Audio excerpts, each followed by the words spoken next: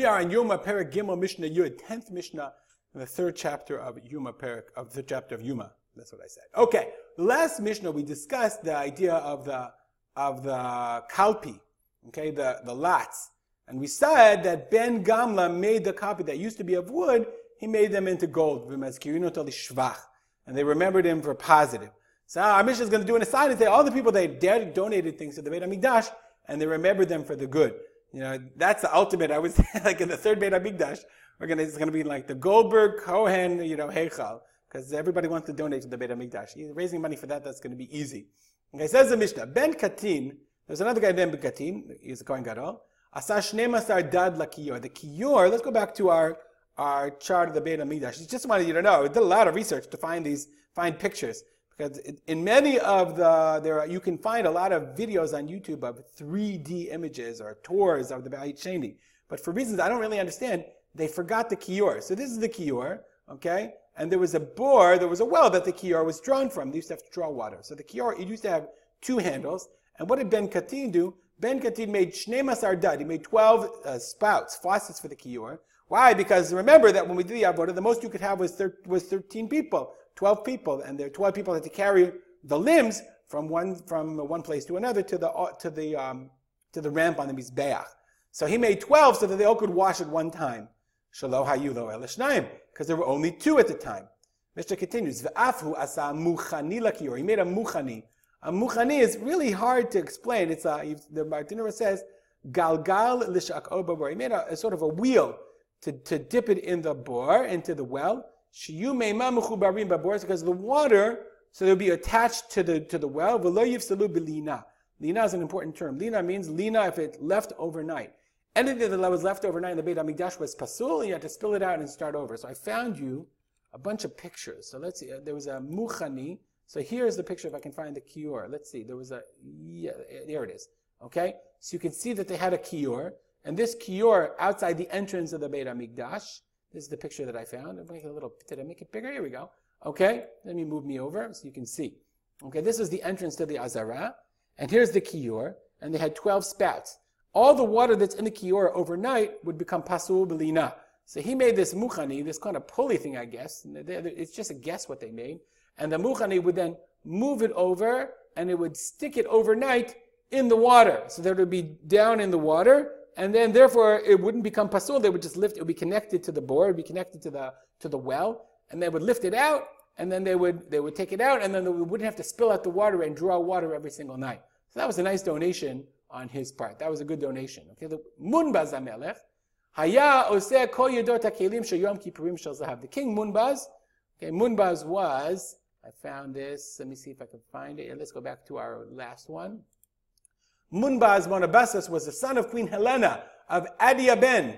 Okay, Munbaz HaMelech, he's very well known. Adia Ben, okay, is an ancient kingdom of Assyria. Here is Adia Ben, this whole area, and the capital was on the Tigris River. Okay, so this whole area was ruled was Helene Amalka. Helene converted to Judaism. They converted from paganism to Judaism. There's Helena and Munbaz. Okay, Munbaz was also a son. Munbaz II was a son of Helena. So they were mitgayer. The Gemara loves Munbaz. Okay, really, really loves them. Okay, because they were dedicated. They gave a ton of money to the Beit HaMikdash. That's a donation for Beit Sheni. If you make it into the Mishnah, you must have given a lot of money. Okay, so Munbaz, he felt it was inappropriate that the kelim, the knife couldn't be of gold because it wouldn't cut.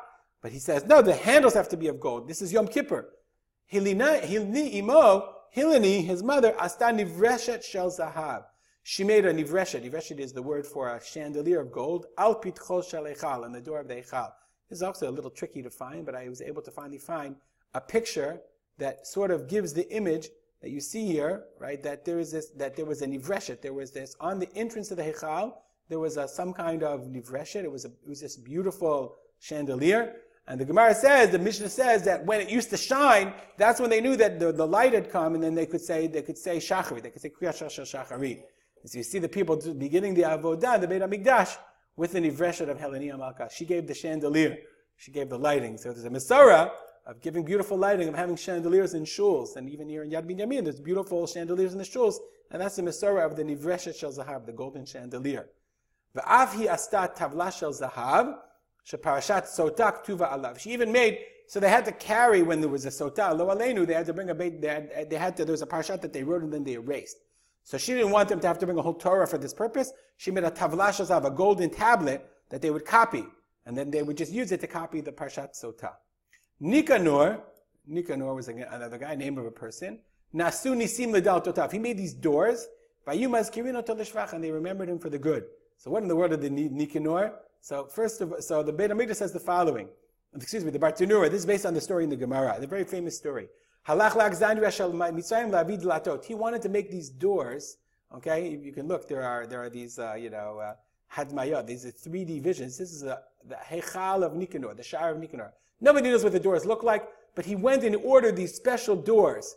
Okay, he went and ordered these amazing doors in Alexandria. Ubechazarato, how do you bring them back? You bring them by ship. Amad sar gadol biyam l'tav. So there was this great storm that threatened to sink the ships. So they threw one of the doors over. We have to lighten the load. So then they wanted to throw the other one because the storm didn't stop. Amar lehem itilunima, you throw me in with these doors, you throw the doors and I'm going in with it. Miyad nachayam izafo, and miracle happened, and the seas calmed. When they got to the port of Akko, the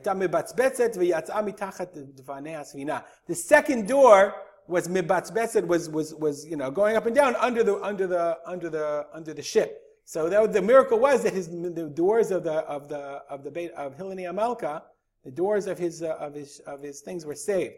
These are the doors of Nicanor, and that's why if you look, you'll see in the Beit HaMikdash, this is called Shar Nicanor. They named the gate after him. He got his own gate because he was not only gave money and went on the expedition to build the doors, but he was moser nefesh that the doors of the Beit HaMikdash should come back with him and be part of the Beit HaMikdash. And they remembered him for Shavach, for a positive sense. Makes you wonder, what in the world could a person do that he made it into the Mishnah, that thousands of years afterwards we're still mentioning Nicanor, his name? Not an easy question. Stop here and dedicate the learning to the memory of my father, Rav Simcha ben Yitzchak Kalman.